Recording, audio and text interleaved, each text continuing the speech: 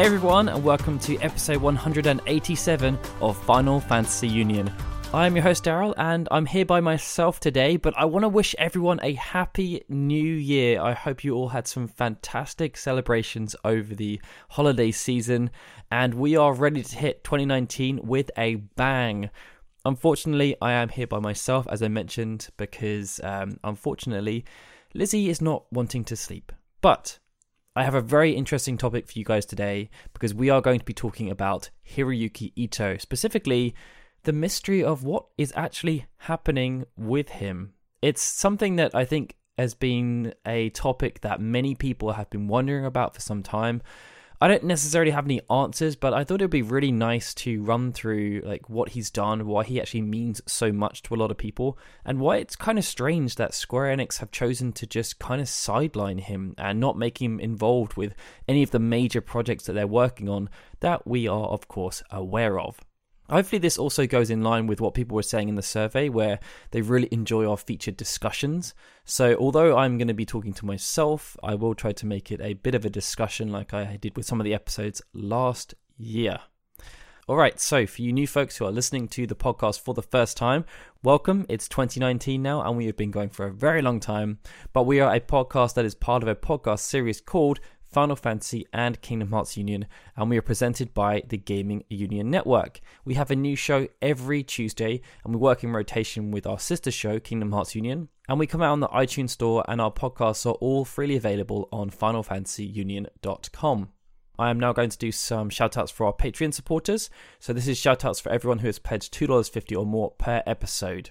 And we're going to kick things off with Lewis James, Nahi Klabawi, Barry Norton at Nortron Zero, Chris Morales, Eric Decker at Choco Taco, Michael Graham, Thorin Bullen at Massacre 23, Zach Duranto at Z Duranto 58, Chris Pope at Dr. Pop 181, Mohammed Kayum, Rachel Casterton at Urbian Ray, Zelda Clone at Apes Type Novels, Darren Matthews at Doomster 73, Joseph Robertson at Pokemon Trainer J, Keith Field at The Mighty Keith, Billy Jackson at _Billy Jackson, Mike, Ishbel Ayala at Red Beppers, Vitanitas, Rob Porter at Squirty Bertie 1, Tobias Cappy at the Tobias Kepi, Tori Patrick, Miles Ribbons, David Calro, Moki Syasith at Mokimon S, and Alex and Rachel Troutman at Akira Namejin. Thank you all so much for your support, guys. Okay, we're now going to move on to our main topic of the episode, the mystery of Hiroyuki Ito, one of Square Enix's most decorated developers. So Hiroyuki Ito actually joined Square back in 1987, and I believe he was pretty much a fresh-faced graduate at the time. And what's interesting about Square at that time in history, and I guess other Japanese developers would have been going through the same thing, is that a lot of people were joining these companies, but they didn't really have a specific area of focus or any kind of idea about what they wanted to do. They just knew that they wanted to get into game development. So Hiroyuki Ito didn't actually have, a prominent role on the original Final Fantasy games. On Final Fantasy 1, he worked as a debugger, and then he fulfilled the same role on the second game. And on Final Fantasy 3, he worked as a designer of the sound effects that you'd hear as you play through the game, like if you're casting fire or ice or anything like that, those little twinkles that you'd hear to make the game a bit more animated. By the time Final Fantasy 4 came around, he'd actually been promoted in some degree, because outside of working on Final Fantasy 1, 2, and 3, he'd also been involved with Final Fantasy Legend, and he was also a game designer on Rad Racer 2. So for Final Fantasy 4, the powers that be decided that they would give him a shot as a game designer. And this was probably one of the best decisions that was ever made within the company, because Hiroyuki Ito's influence on the Final Fantasy franchise was so pronounced after that point. So on Final Fantasy IV, it was obviously a big change for them. The previous 3 games had come out on the NES or the Famicom, and they were looking to try and push things to the next level. So Final Fantasy IV, they were thinking, okay, we can make things better from a graphical perspective, we can try and go back to a more story-driven narrative. But one of the other things they wanted to look at was the gameplay system.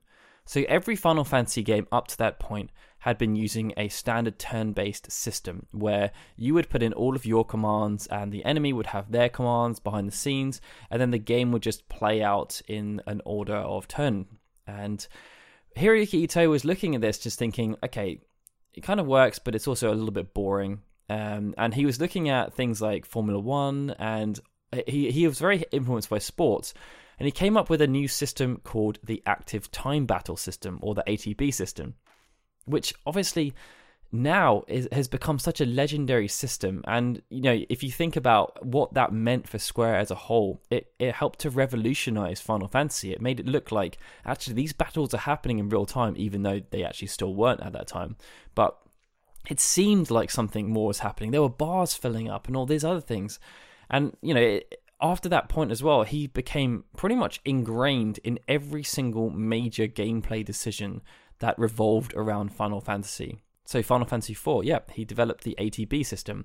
Final Fantasy V, he was heavily involved in the job change system. So obviously, jobs were a prominent part of Final Fantasy 1 and 3, but with Final Fantasy V, he added the ability to actively change job of your own accord.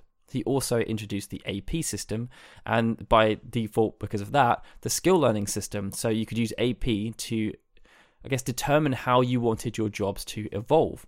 And he also added a load of new jobs into this too, and expanded the ATB system to make it seem a lot more active than the previous game. Due to his work on those two games, Sakaguchi then decided that it was time for him to, step aside at that point, but he wanted to make sure that the franchise was in good hands, so he gave Final Fantasy VI over to Yoshinori Kitase and also Hiroyuki Ito. They both directed the game from different perspectives, with Kitase looking after the story and Ito looking after the gameplay elements of the game. And obviously, Final Fantasy VI still featured the ATB system, but Ito also developed the Esper system. So summons had been in the Final Fantasy franchise for some time at this point, but they'd only ever been used as summons. But Ito decided that he was going to tie them into the gameplay mechanics. So this was the first time where, after you got summons, they would have an influence on how your characters developed. He also developed the relic system, which enabled characters to equip 2 accessories, which would again change their statistics. And I think it just highlights how influential he has been. A lot of the mechanics that you've seen up to this point that were for gameplay perspective.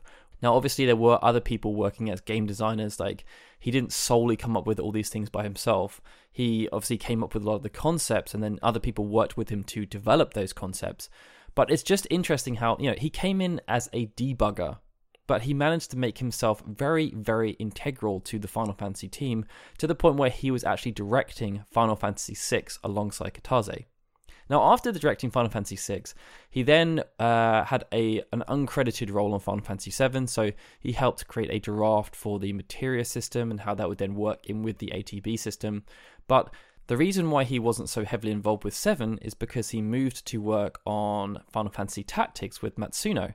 And here he developed the charge time battle system. So this worked in with the isometric gameplay that the Tactics games had been known for before they worked their way into Final Fantasy. He also used this opportunity to further develop the job system. And while there were lots of new jobs introduced with Final Fantasy V, Tactics also introduced even more. After working on Tactics, he then moved over to working on Final Fantasy VIII. This was another game that was directed by Kitase, but this time Hiroyuki Ito did not join him as a director. He was again just working as one of the lead principal game designers. And here he worked on developing the Junction system. He also developed the GF system, which is obviously very similar to the Relic system. And he also was heavily involved in the creation of Triple Triad. After Final Fantasy VIII, he then worked with Sakaguchi on creating Final Fantasy IX. Here, Sakaguchi worked as the conceptual person and I guess one of the executive producers, whereas Ito was the director of Final Fantasy IX by himself for the first time. So within this role, he obviously had a hand in working on the game's story with Sakaguchi, but he was also primarily responsible for the creation of Tetramaster, the Mognet system. He also then worked in a similar, I guess, a combination of the Esper and Relic system, whereby the weapons that you gained would then be used to expand the abilities that you could learn through the acquisition of AP. And of course, Final Fantasy IX is, I guess, one of the ones that people look back on as one of the games that did everything incredibly well. It was supposed to be a tribute game to everything that had come before. That was the whole point of it. And I think Hiroyuki Ito, given his unique position of being pretty much the person who had dictated all of the major gameplay elements of the franchise up to that point, it made sense for him to be the director of the game alongside Sakaguchi, who was looking after the story aspects, because he had done everything, like the ATB system, all of the character development mechanics, every single major element of the games that was from a gameplay perspective had been driven by Ito. But after Final Fantasy IX, he kind of, I wouldn't say necessarily took a break, but Square had a change in how they worked as a company because they obviously merged with Enix. And I'm guessing that because of how they were wanting to do it, so they generally had Final Fantasy games working in rotation at that point. So obviously the team that worked on Final Fantasy IX were not the same team that worked on Final Fantasy VIII or 10. So because he directed Final Fantasy IX, Katase was working on 10 because he had directed Final Fantasy VIII, and it didn't really make sense for him to be too involved with 10. But because of that, he then moved over to be the director on Final Fantasy XII. Now, this saw him reunited with Matsuno from Final Fantasy Tactics fame, and obviously once Matsuno left, then he was working alongside Minagawa, and it was a very similar relationship to what he had struck up with Katase on Final Fantasy VI. Ito was in charge of directing all of the gameplay elements, and Matsuno and then Minagawa were responsible for all of the story elements. Now, this, I'd say, is probably what people would consider to be Ito's crowning glory of a game.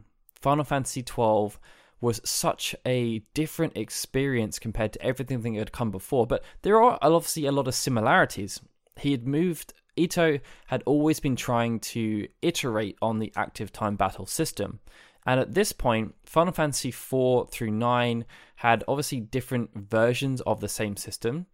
Final Fantasy X moved away to conditional battle system, but Final Fantasy XII developed a new system called Active Dimension Battle. Now, Ito has said since Final Fantasy XII that he's always looking to try and improve the active time battle system or the concept of it.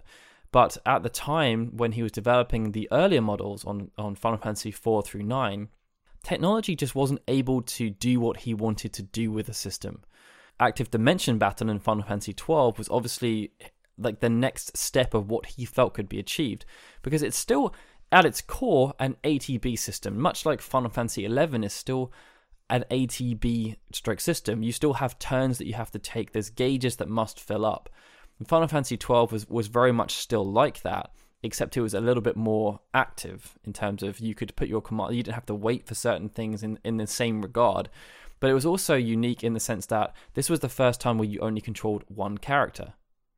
The remaining party members, you could then assign different things to do. You could still control everyone if you wanted to manually, but given how the gameplay was established and how complicated it was, it just wouldn't be feasible. So to help manage that, he also created the Gambit system.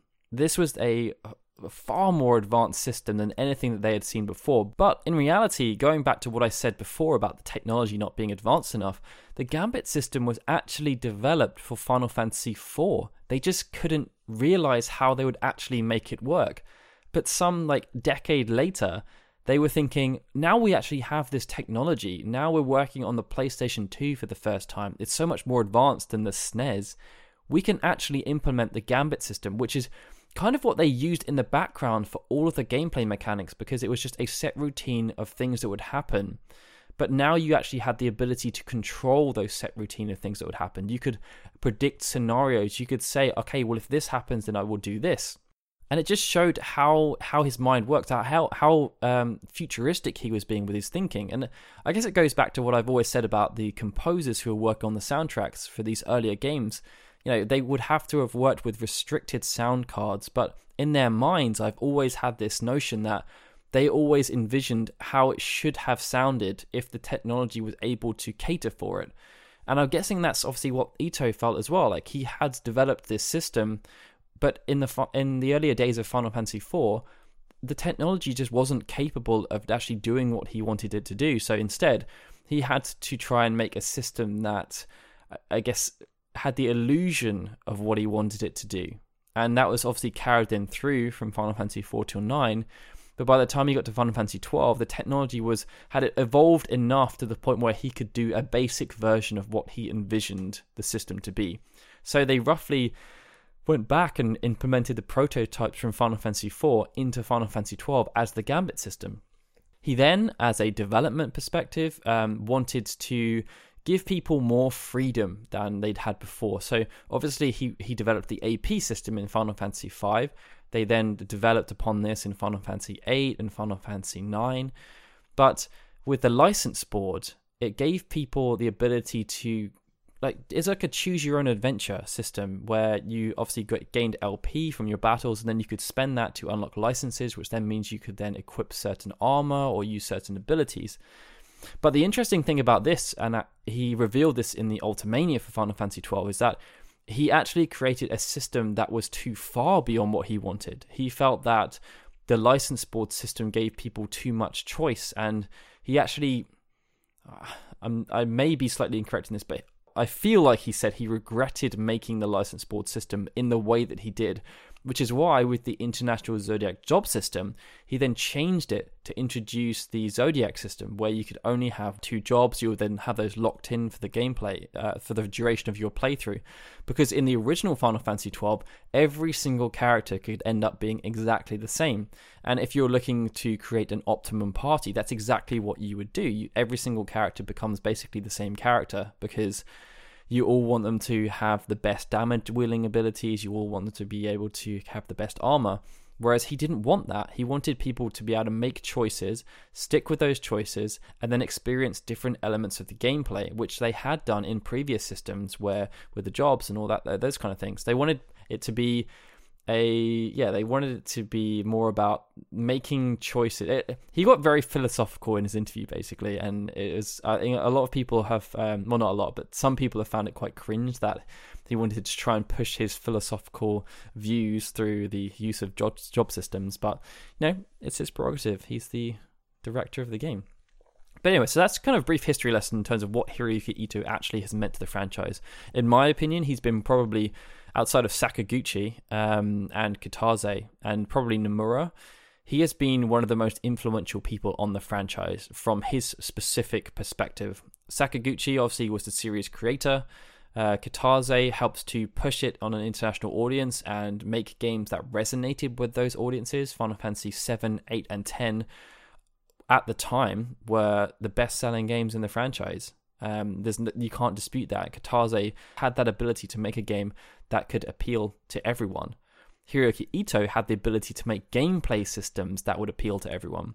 Nomura had the ability to make characters that everyone would resonate with from a visual perspective. Like, many of the characters that he's created have become so popular, and sure, part of that is because of the fact that they featured in games that were also incredibly popular. But you can't understate the influence that Nomura has had on the franchise. Likewise, Uematsu, also an incredibly influential person. I would say that that collective of people have had such a positive impact on the franchise, way more than anyone else.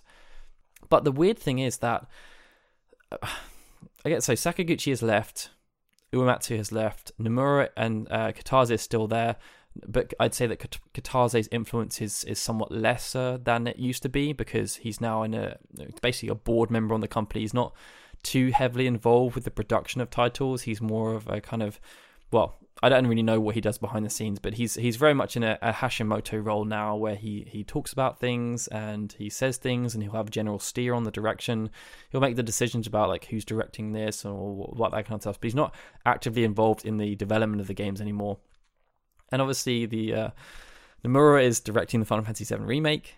He's still actively involved in Kingdom Hearts 3, which then means why I don't really understand why Ito has not gone down a similar path to Nomura, because maybe Ito didn't want to go down the Kitase route. He didn't want to go join the board of directors. Obviously Sakaguchi left, Uematsu left for different reasons, but Ito could have probably gone that way if he wanted to. He has directed 3 main series games. Kitase has directed 4. And after Final Fantasy XII, he could have moved into a position of more influence, but instead what happened was that he's basically just disappeared. He has had very few credits, so he worked on the battle design for an iPhone game called Dead Man's Cross. He was a special thanks credit for Murdered Soul Suspect, Dissidia Arcade, and Guardian Codex, which was a follow-up to Guardian Cross, a game that he actually conceptualized. But that's pretty much it. Like, he was a supervisor on the Zodiac Age. Apparently, he was mentoring the junior designers on how to implement certain gameplay additions that they were making, such as the additional speed elements. But like, it's really strange that he hasn't been more actively involved. This is someone who has an incredibly positive track record. Pretty much every game that he's worked on has had a positive influence on the franchise, and many of them are considered to be the darlings of the franchise. I mean, Final Fantasy XII has obviously had something of a renaissance. Final Fantasy XII has obviously had something of a renaissance, but many consider it to be one of the best games of the franchise. Final Fantasy IX is, like we've said before on the podcast, is just all the elements of Final Fantasy IX make it into in many ways the perfect Final Fantasy game. Final Fantasy VIII, the gameplay elements are a bit hit and miss. Some people like the junction system, some people don't. But you can't argue with how much he influenced the franchise over the years, which is why I think it's just strange that he's essentially just disappeared. Final Fantasy XII came out over a decade ago, and the Zodiac job system was obviously just after that. But since then, in the last decade, he's had nothing but like working on a few mobile games and a couple of special thanks for, I guess, assisting behind the scenes.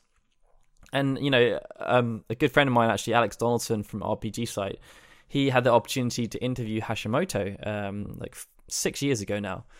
And he was asking, obviously, a wide range of questions, but one of the questions he asked was, what's Hiroyuki Ito actually working on? Is he still even at the company anymore?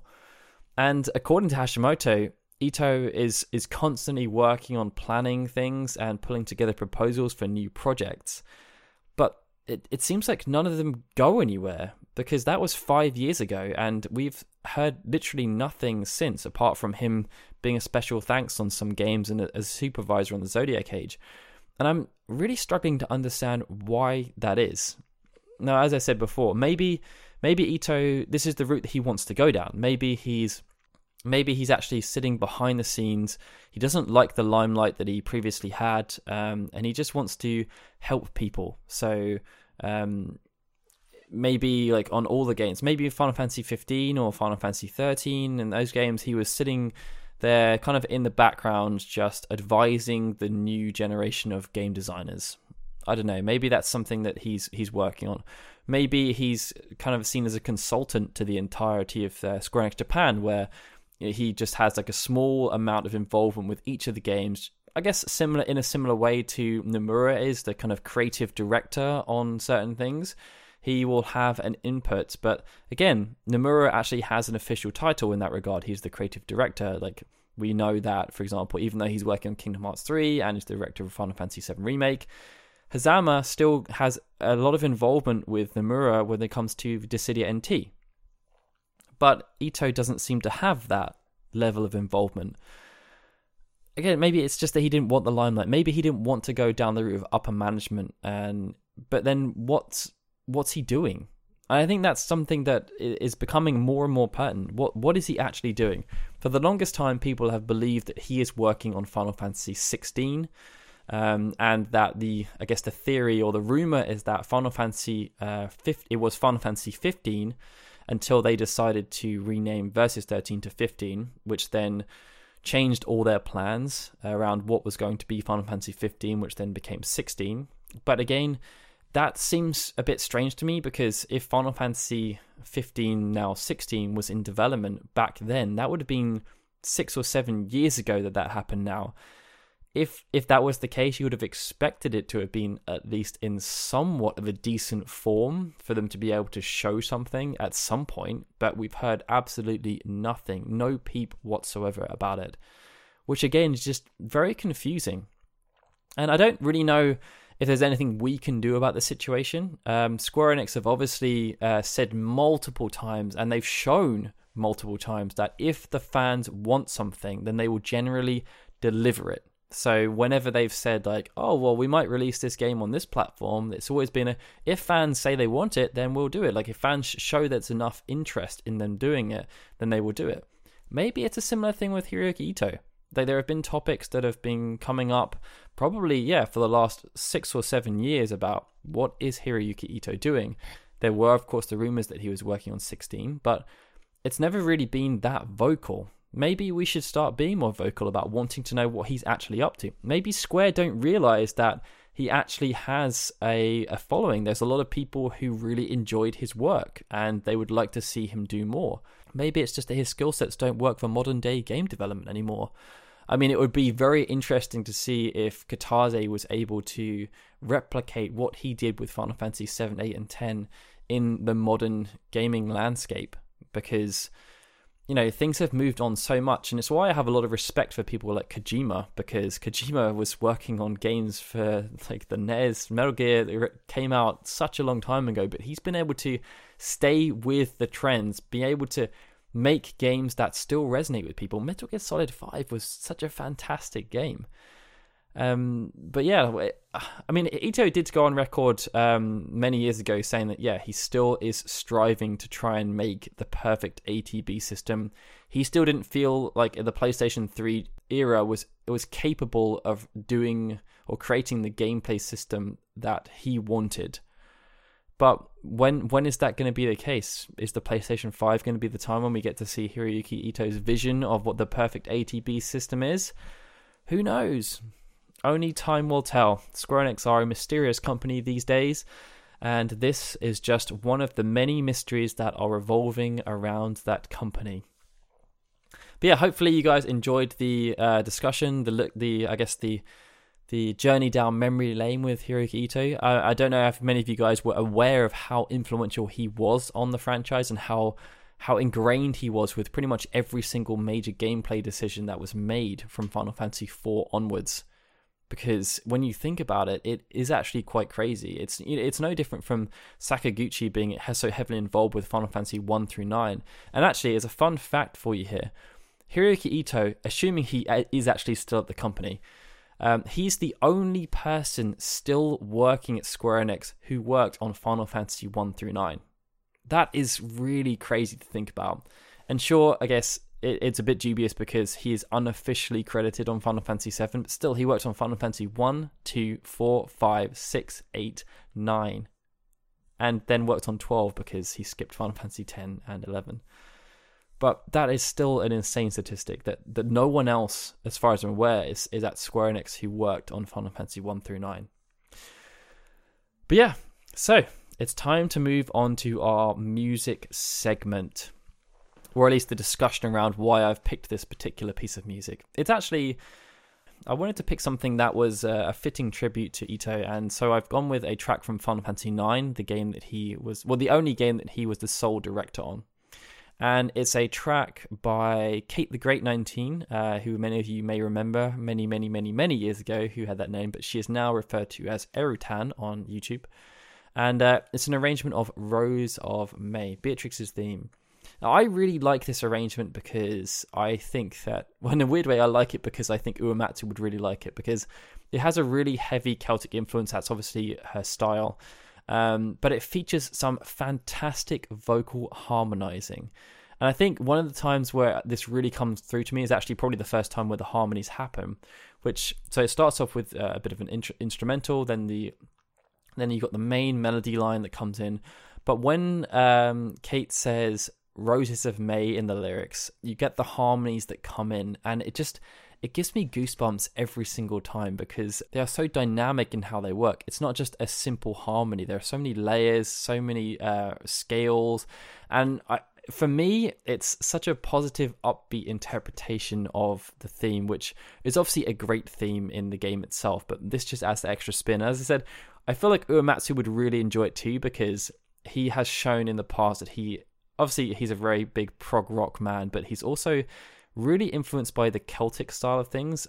If you haven't done, I would recommend listening to the arrangement album he did for Final Fantasy IV, I believe, called Celtic Moon. That is a really fun interpretation of many of the tracks he did for that game. So yeah, hopefully you enjoy listening to that. It's now time to head into our outro. So obviously this was the first episode of the year.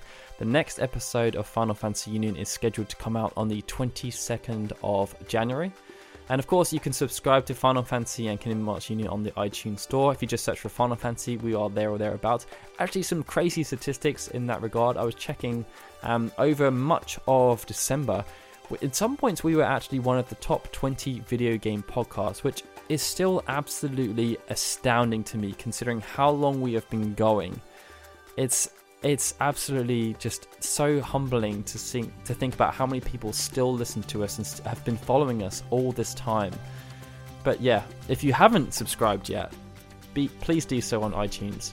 Of course, you can catch every episode for free on FinalFantasyUnion.com, as well as all our news coverage when it happens. And if you'd really want to support the show, why not head over to patreon.com/FFKHUnion. You can support both of the shows, and depending on the level that you pledge at, you can get things like badges sent through the post. You can also come on the show, and obviously you can get your name read out as a producer at the beginning. Alright guys, thank you so much for listening to me. Again, welcome to 2019. Hopefully this is going to be a really good year for Final Fantasy and the wider franchise. We obviously know that Crystal Chronicles Remastered is going to come out this year, which is going to be great. But obviously if you're an Xbox One or Switch owner, then you get to play some of the classic games on those systems for the first time. And yeah, that's all there is to say really. I'm Daryl, saying goodbye. This has been a FinalFantasyUnion.com production.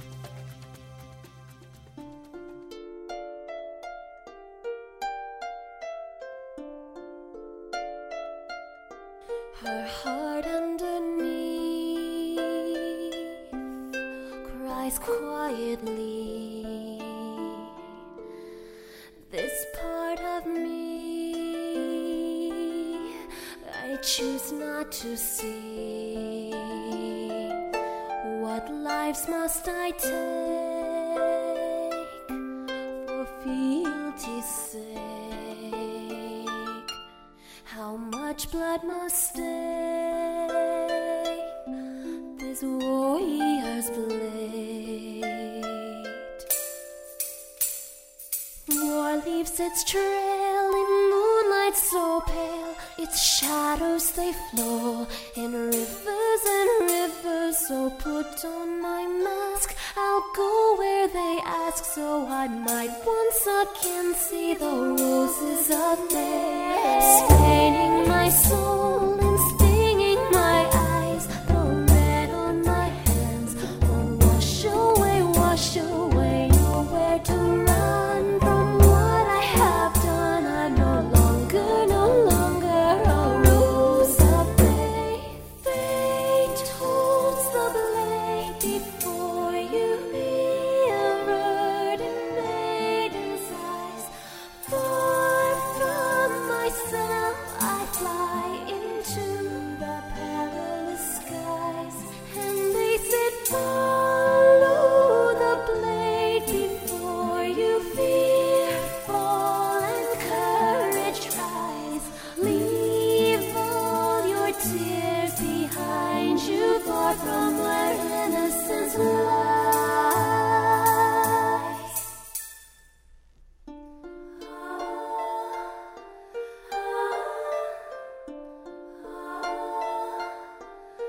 Cage of the kings, no need for wings, so turn them to stone, from roses to bone. When you look at me, what do you see? This costume I weave, disfiguring me. War leaves its trail